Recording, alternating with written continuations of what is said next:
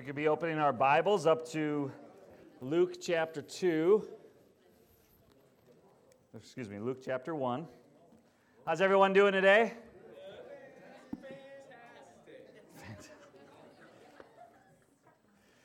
Thank you so much to our worship crew who's really led us into the presence of God, to worship God and encourage us. What a great song by Tim and Heather and Lilia and Jake on the piano. Hand It Over. Doing a lot of that lately in my own life, so that's a exciting song to sing there. And boy, just the Come Thou Fount, 10,000 Reasons. What an amazing time of just worshiping God. You guys just sounded amazing today.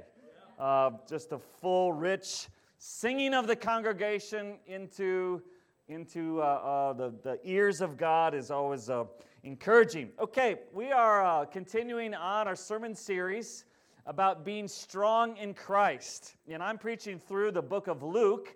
Today we're going to finish up chapter 1 and dive into chapter 2 as well. And we're going to be talking about the strength of Mother Mary. The strength of Mother Mary. But I first want to talk a little bit about this idea of strength in Christ and why do we need strength in Christ? Why should we listen to a sermon series on being strong in the Lord? Why do we need strength in Christ? I want to tell a little story. You guys like stories? Okay. A few years ago, we had a father-son retreat, and we went canoeing down a river, and it was near the Bradles. So Craig was in charge, and it was at the Bradles extended family's cabin. I don't see Craig here today, so I can talk freely.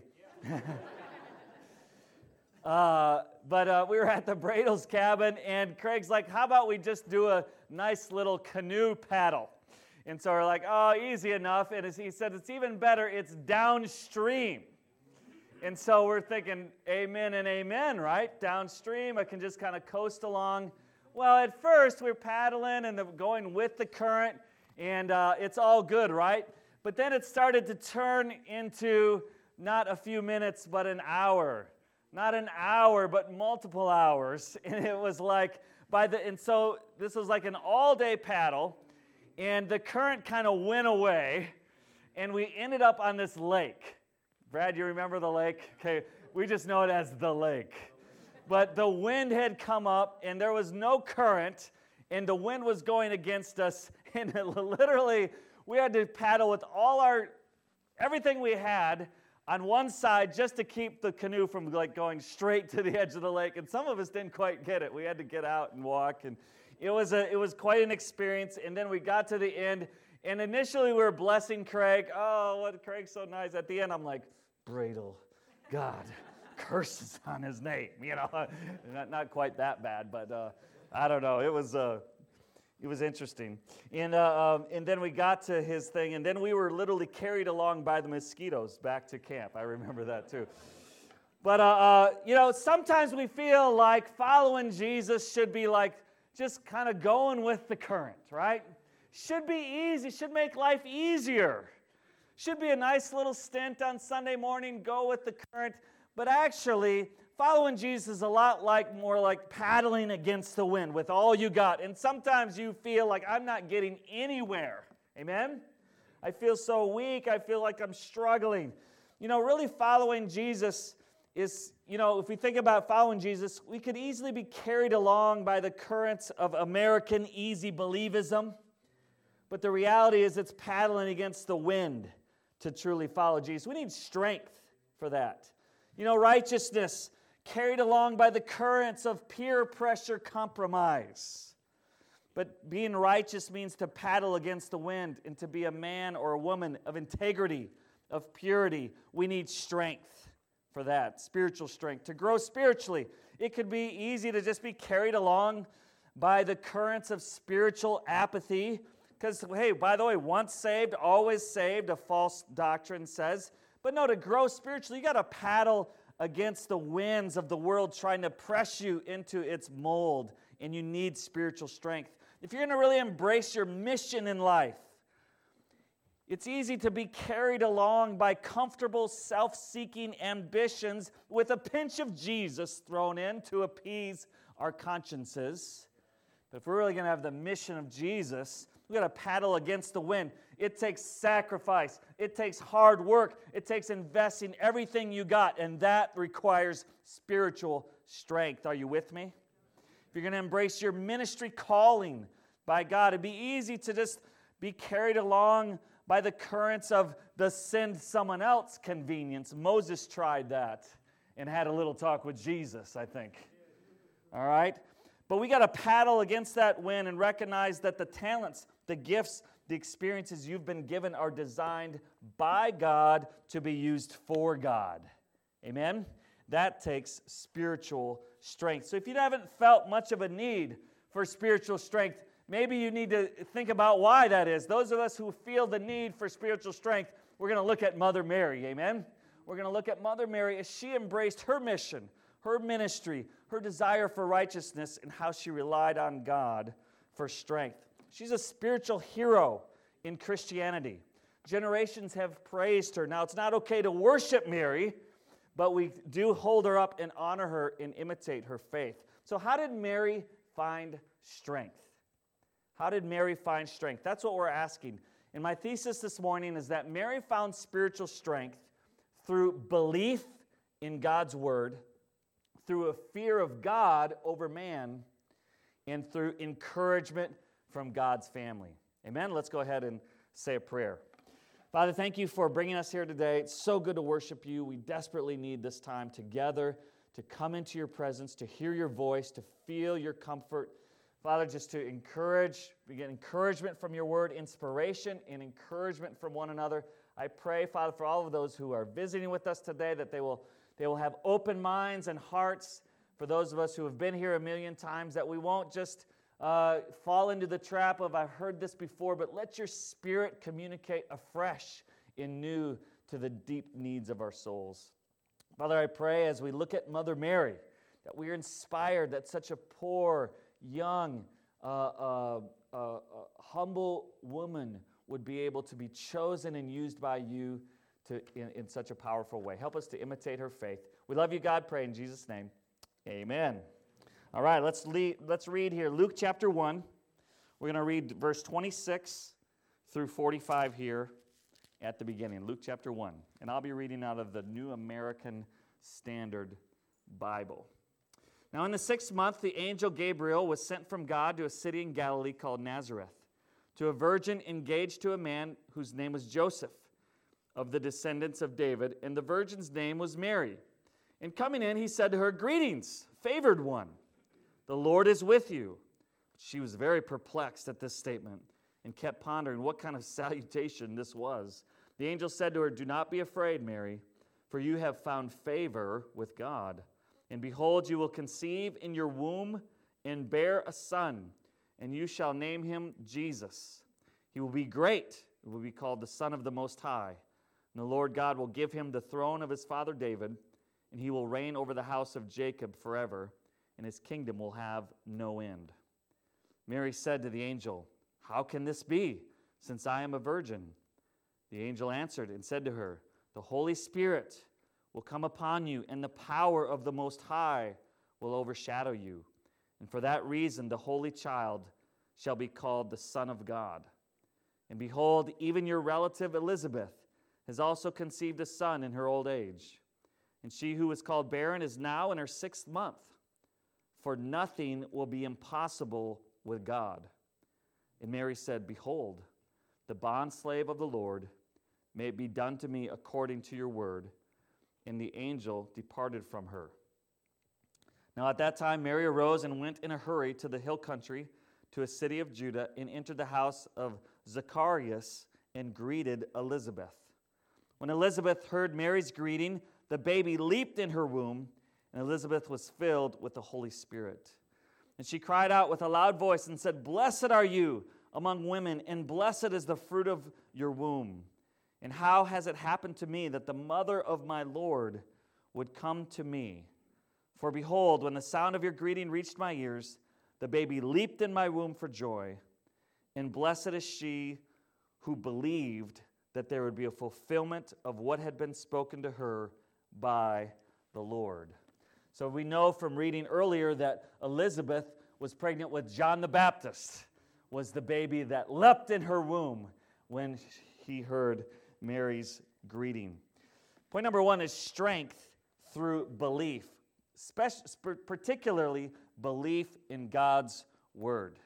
Belief in God's word. You know, in Luke 1, verse 37, Gabriel says, listen, for nothing will be impossible with God. And in the footnote, the language implies that it's kind of an expanded version, is that nothing or not any word will be impossible with God. Sometimes we see on athletes, Philippians 14, I can do all things through Christ who gives me strength. And it's like, okay, well, what happened to that failed touchdown pass? Because you said you could do all things. It doesn't look like you could do that. See, that's a misapplication of the Scripture. We can do all things through what Christ calls us to, through His strength. Amen? And here, Gabriel's saying, listen, he's like, you're going to have a baby. And Mary's like, problem.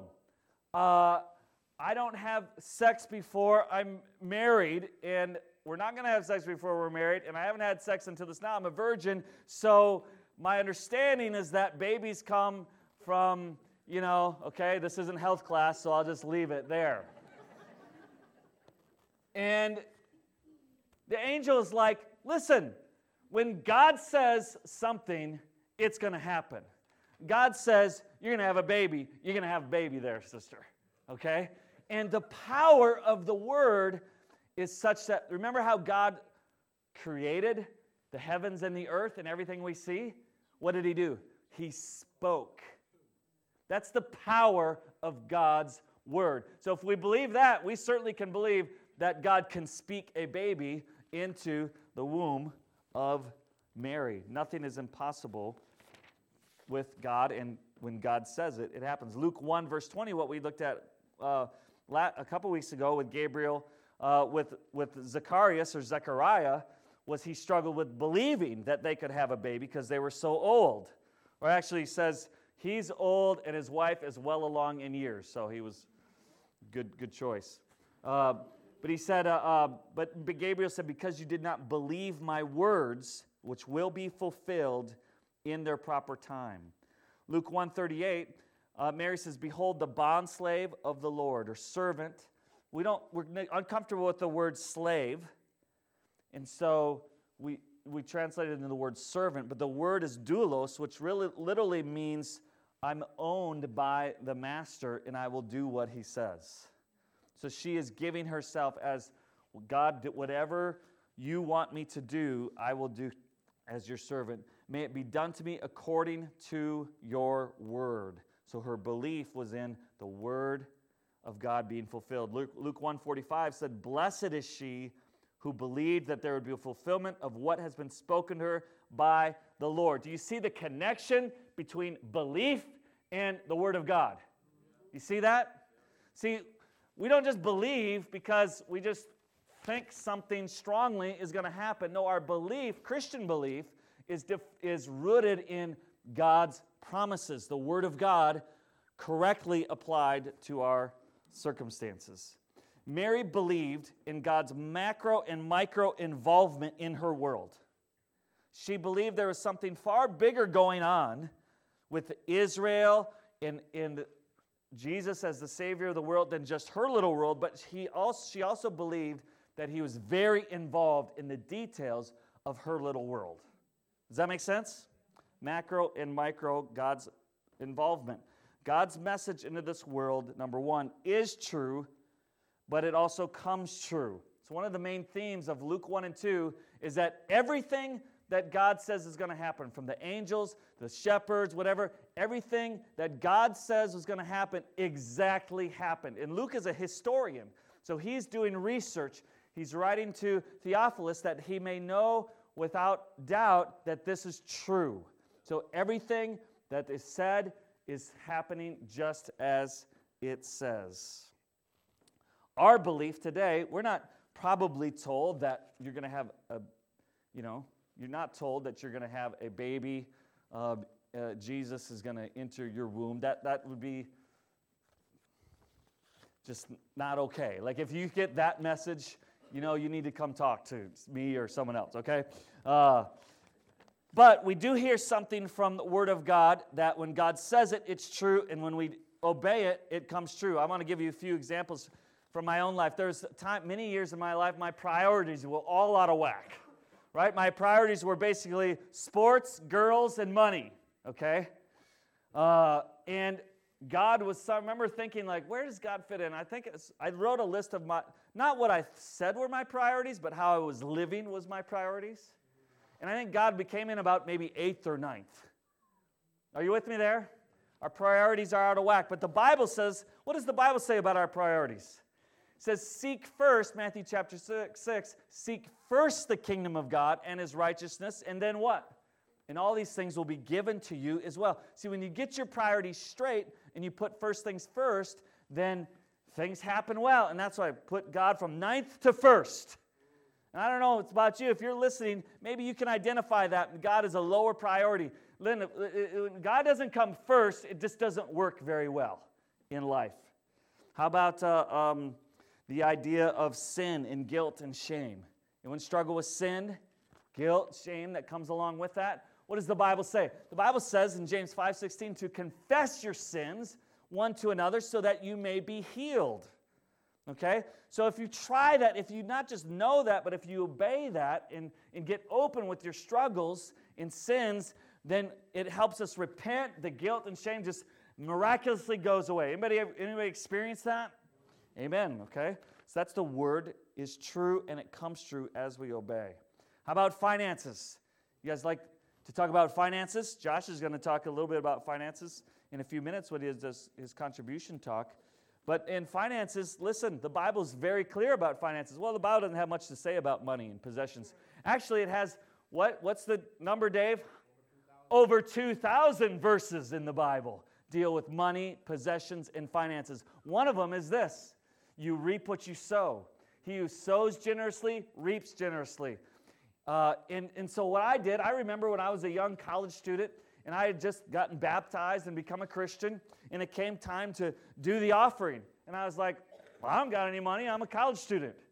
And the brothers around me were like, well, actually, you do got money because you ate at Taco Bell the other day. Well, yeah, I got money, but I'm poor. They're like, stop making excuses. Give something to God.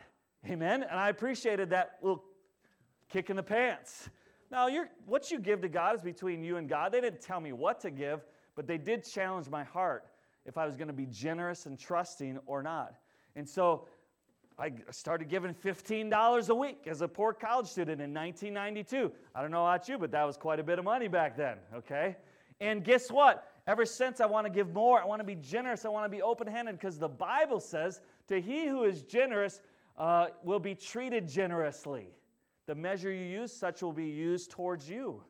And God has been incredibly generous. You reap what you sow. So these are examples of believing the Word of God and obeying the Word of God and finding strength.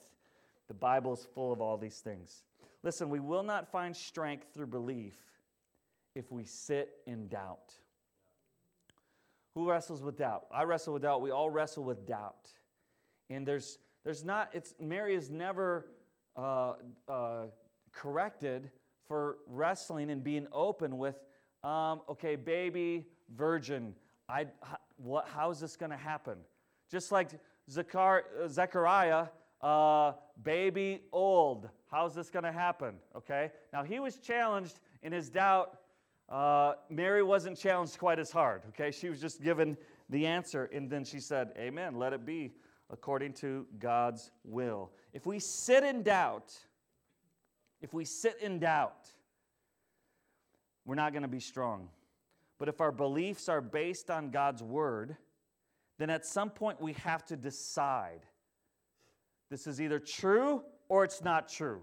I'm either going to obey or I'm not going to obey. Amen? One or the other.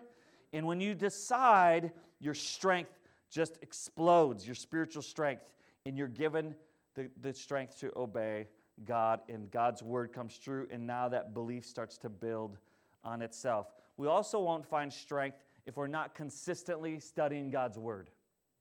Okay? Because this faith comes from hearing God's Word. So if we're not consistently studying the Word, we're not going to be able to obey it, and we're not going to see it come true. You know, if you've never studied the Bible, and you really don't know where to start or how to do it, what I would recommend is tapping the person who brought you, or finding someone and say, hey, I want to do this Follow Me series. Because what it does is it really explains how to take the first step or the next step in what it means to follow Jesus. That's why it's called Follow Me. It's written to you, okay? It's awesome. We've just started doing this with our neighbors, and their faith is coming alive. It's coming. Their eyes are like, wow, I've never seen this before. This is so simple. Why haven't I done this? It's like, because you just haven't paid attention or something. I don't know. I'm not going to say exactly what I said, okay? Do that, okay? Listen, if you've been reading the Bible, but you've kind of slipped, you've kind of stumbled back into being apathetic about it, use Mother Mary to inspire you to get back with the program, amen? Get back into the Word. We need to constantly be reading the Word to eat it up. If we've gotten dull in our Bible studies, or it seemed dull to us, then spice it up. If you don't know how to do that, then go ahead and ask. That's probably the first step. Okay? So number one, strength through belief. Number two, strength through fear. What do you mean strength through fear? We're going to read the next section in chapter 1 in a minute, but a lot of us, we're not aware that Mary's pregnancy would bring about many things in her life. I think the number one thing Mary had to face was fear. Fear of what? Well, first of all, fear of the rejection of those closest to her. Joseph, her fiancé, it says that he had decided to divorce her once he found out that she was going to be pregnant, or she was pregnant. Okay? So she knew that if she receives this and accepts this in obedience, that this is going to have consequence with her relationship with Joseph, right? And it almost did, but an angel intervened, okay? And picture that conversation. So it's date night, okay? Joseph and Mary heading out, maybe to a movie, Mexican, I don't know. And she could tell, he could tell she's a little anxious. Like, what's up? What's up, babe? You okay? Honey? You know, I don't know what he called her. Well, there's something I need to talk to you about. Okay, I'm all ears, whatever it is. I love you. You know, it's all good. Well, Joseph, how's your faith? I'm actually pregnant. Right? Squeeze me? Baking powder? That's a 80s reference. If you don't get that, then watch YouTube, Squeeze Me Baking Powder, and then you'll get it, okay? Keep her moving. Okay? Yeah, I'm pregnant. Well, how did that happen? It's the Holy Spirit came upon me, and in His presence, and Gabriel, the angel. What are you going to think Joseph thought? Uh-huh. I've heard that before. Right? She thought she's crazy. Are you kidding me? You're crazy. Right? So here she knew this would have consequences. You know, if her parents rejected her because she got pregnant, she would be forced into begging or prostitution for a living. You know, this is a religious failure, so to speak, to get in the Jewish community. If you were pregnant and not in wedlock, the Jewish authorities could stone you to death if they felt it was right. So religious, she was an incredible, as you will find out in a minute, she knew her scripture. She was an incredible student of the word, probably a very good Jew, okay? Her reputation would be destroyed. And how about a complete loss of control? How about a complete loss of, this is not how I had thought this would go? Are you with me there? I've dealt with the past couple of weeks with a complete loss of this isn't what we had planned for our family life. You know, we're having a relative, a 4-year-old relative, stay with us now, and it could be long-term in our life, in our family. And it's like, I'm 47 years old, my kids are 18, 16, and 14. I ain't gonna lie, we have started to think about what it would be like to be empty nesters. You know, when you're this age, you start to think about the next chapter in life. And there's quite a bit of enthusiasm that comes along. No, I love my kids, right? We're having a great time as teenagers, but it's like 5 more years. Cash at me. Yeah. Right? Guess what? God looks like He has another plan in mind. Wait a second. What about my dreams? What about where we're headed? What about all the things we thought we were going to do? God's like,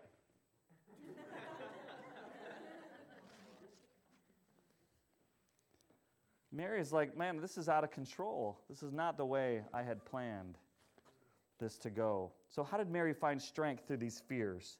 One answer, her fear of God overcame her fear of man, her fear of failure, her fear of pain, and her fear of the loss of control. Listen as she communicates this. Verse 46. And Mary said, so she goes down to see Elizabeth. Elizabeth is super encouraging, which is going to be our last point.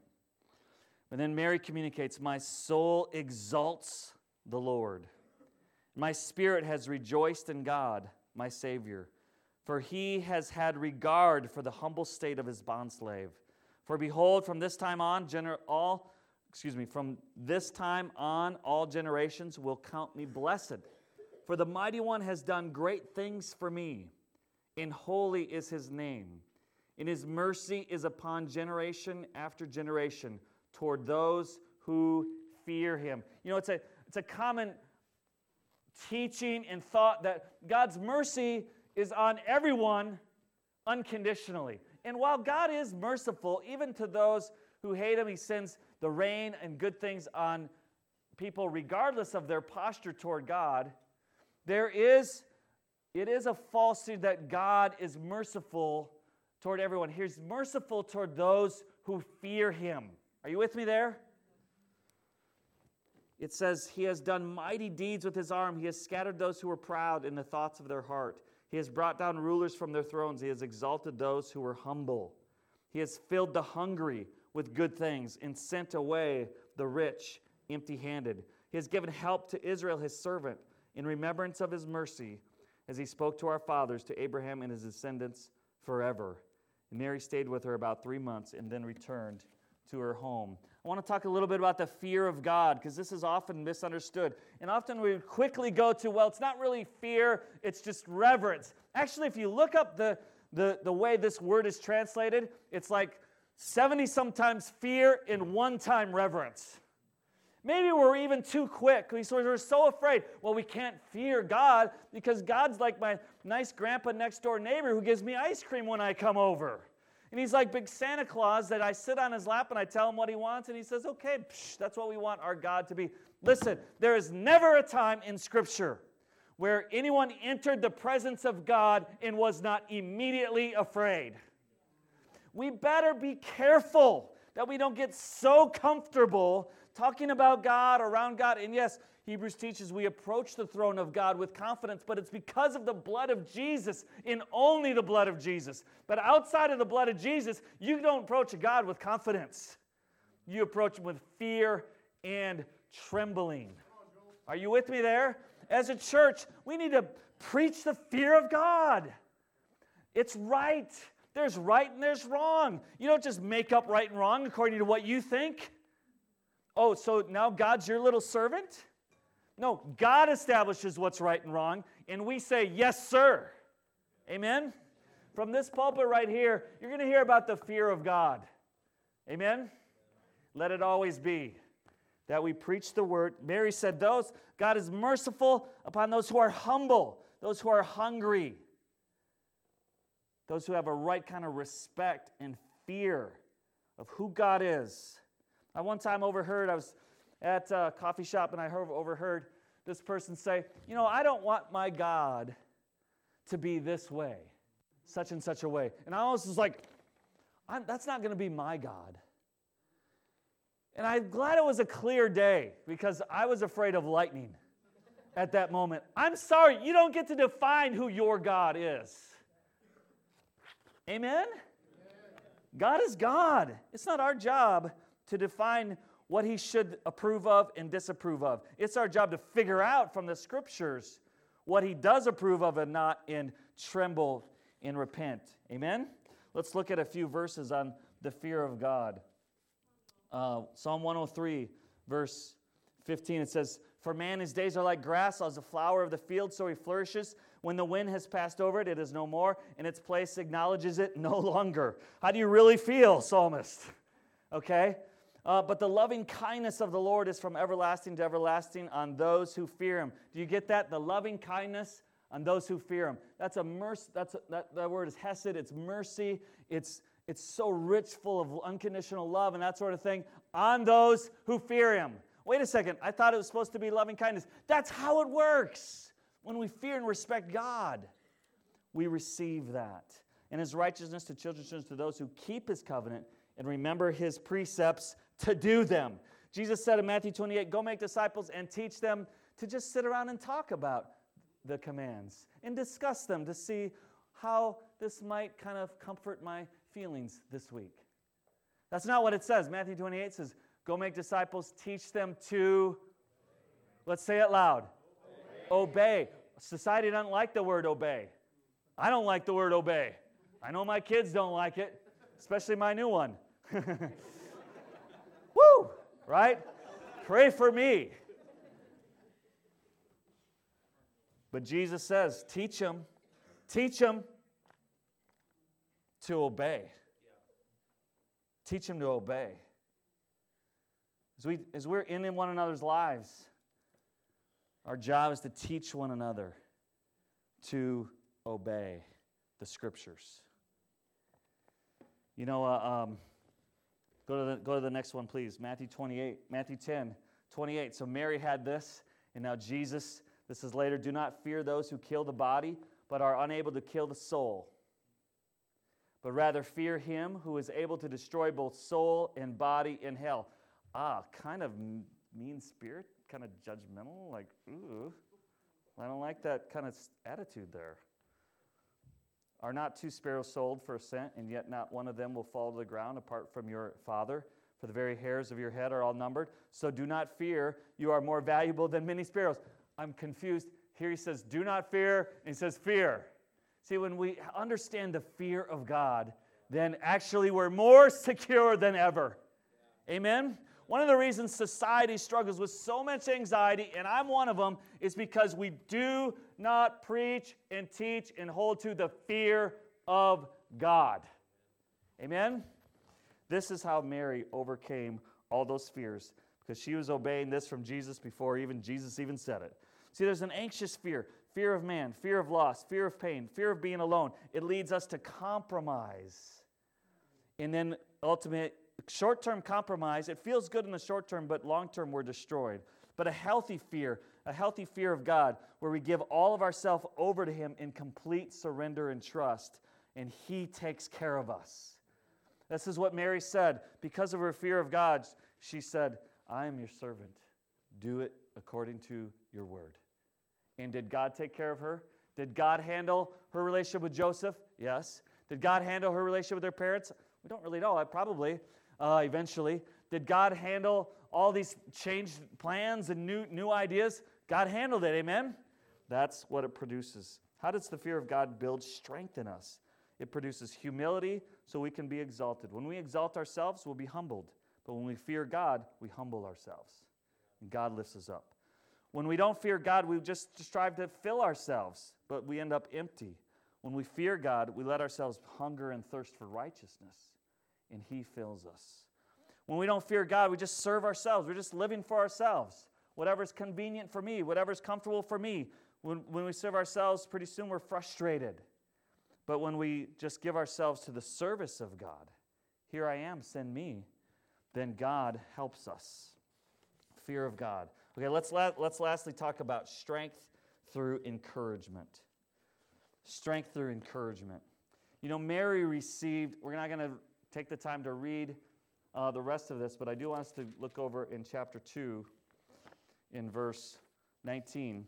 Mary received a lot of encouragement. Notice, as soon as she got the message, where did she go? Because the Gabriel said, even Elizabeth is pregnant. Elizabeth was a relative of hers. So she got off the phone with Gabriel, and she said, I'm going to go hang out with Elizabeth. Smart girl, right? Because Joseph was freaking out, parents were freaking out, community's freaking out. Like, I need a Sabbath rest. I need a getaway, spiritual getaway. And so she went to hang out with Elizabeth. And Elizabeth was so encouraging, wouldn't you say?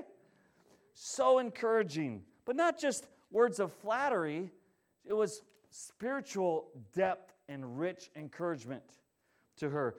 Zechariah in his prophecy in chapter 2 here prophesied about John the Baptist and Jesus, these two sons that would change the world, two cousins in the wombs of Elizabeth and Mary. So much encouragement.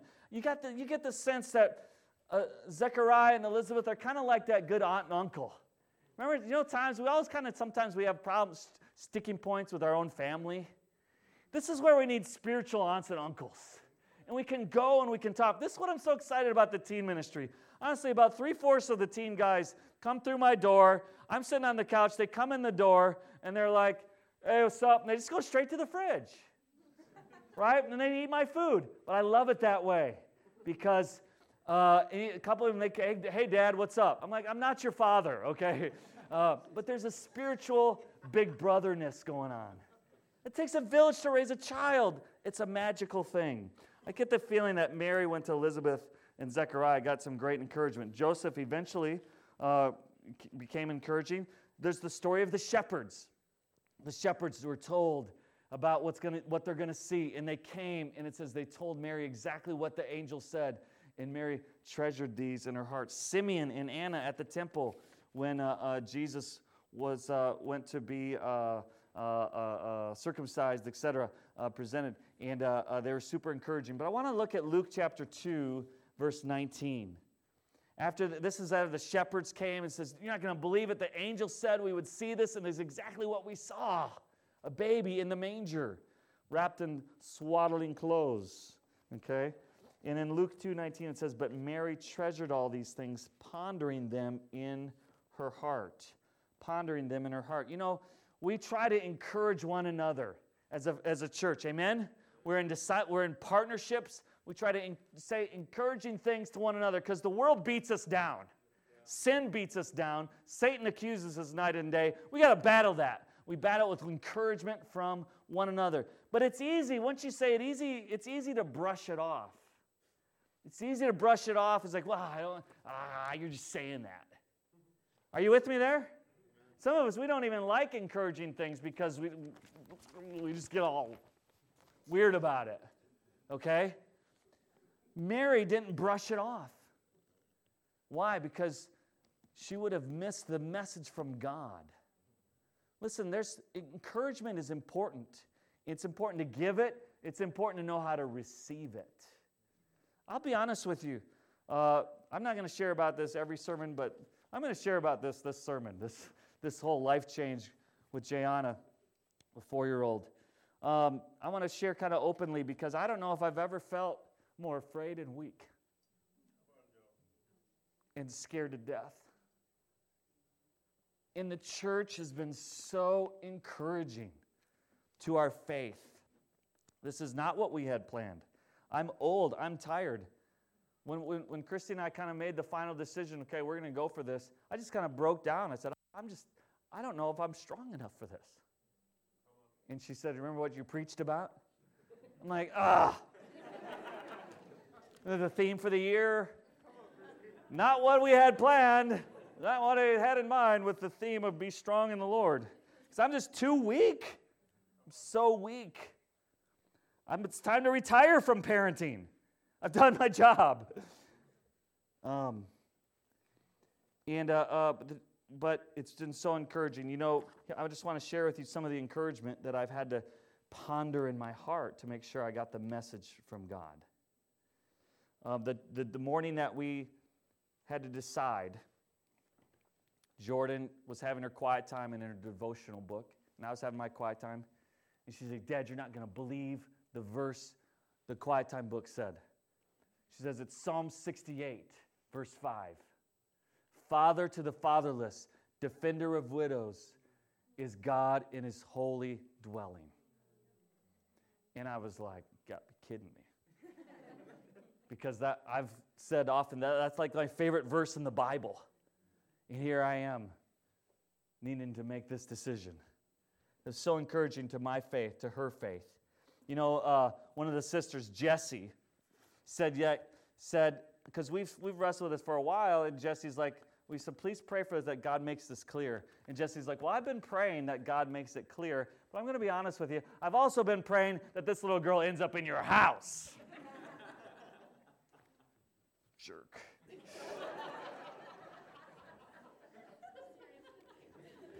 Not a jerk. Thank you, Jessie.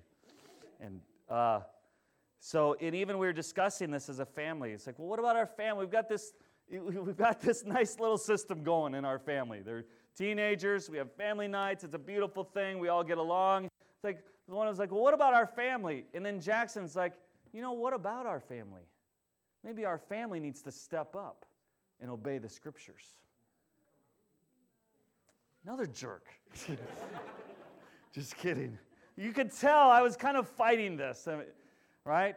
And then Lee Harvener. You guys know Lee? Lee was 25 years old. Guy was, converted in the campus ministry. Now him and Morgan lead the campus ministry up in Duluth. And we were on a retreat this past weekend. And of course, I was being open, which means whining about how hard this is going to be. I just called it openness. And Lee looks at me and says, well, clearly God loves this little girl far more than your comfort. Man. Just getting encouragement from all over the place, aren't I? But guys, are you with me here? We gotta encourage one another. We gotta treasure and ponder these things in our heart. Because God often calls us to a ministry. He calls us to a mission outside our comfort zone that we may be rationalizing and excusing away. The biggest thing about Mary is she made herself available. She made herself available. And God worked through her. Don't brush encouragement off as flattery. Don't worry about your getting a big head. Treasure and ponder and hear God's call. Embrace it. I am your servant. May it be done to me according to your word. Amen? Do we need strength this morning? Let's be inspired by Mary to find strength through believing God's word, through fearing God more than man, and treasuring one another's encouragement. If you need encouragement, then you need to go to someone and say, hey, I need some encouragement. But you need to make sure to give encouragement. Give some encouragement today. Amen? As we prepare for communion, Simeon said in Luke 2:35 to Mary at the temple, she said, a sword will pierce your own soul. Mary was the only human from the beginning of Jesus' life until his crucifixion. She was there at the beginning, and she was there at the crucifixion, and a sword pierced her own soul. Could you imagine seeing your son on the cross? Could you imagine the pain that she was experiencing? It's your and I's sin that put him up there, right? It's your and I's sin. We were the one piercing him, and it pierced Mary's soul too. But I didn't say from the beginning to the end, right? Because that wasn't the end. Jesus died, he was buried, and he was resurrected, and he lives today. Amen? He lives today. That's what we celebrate during communion. Do you need to let the cross pierce your soul today?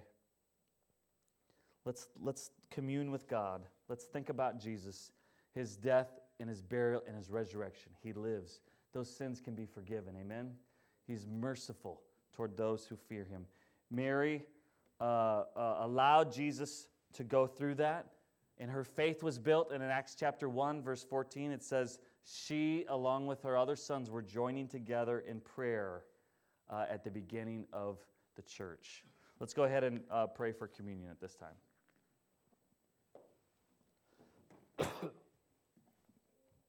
Father, thank you so much for Mother Mary, seeing her as a poor 16-year-old teenager have the faith, have the fear of you, to receive the encouragement to go ahead with this crazy plan. Father, sometimes your plans just are crazy in our own minds. It's not how we planned it. It disrupts our comfortable lives. Father, I pray during this time of communion we can hear God's voice. We can hear your voice. We can remember Jesus. We can remember that he died for our sins, and therefore our sins, it should humble us, but also encourage us that we don't have to bear the burden of the guilt and the shame. We can be forgiven through repentance and baptism into his name. Father, that we remember his death and his burial and his resurrection, that he lives today, and that your Spirit lives today, and whatever you call us to, your Spirit will empower us for that mission or ministry.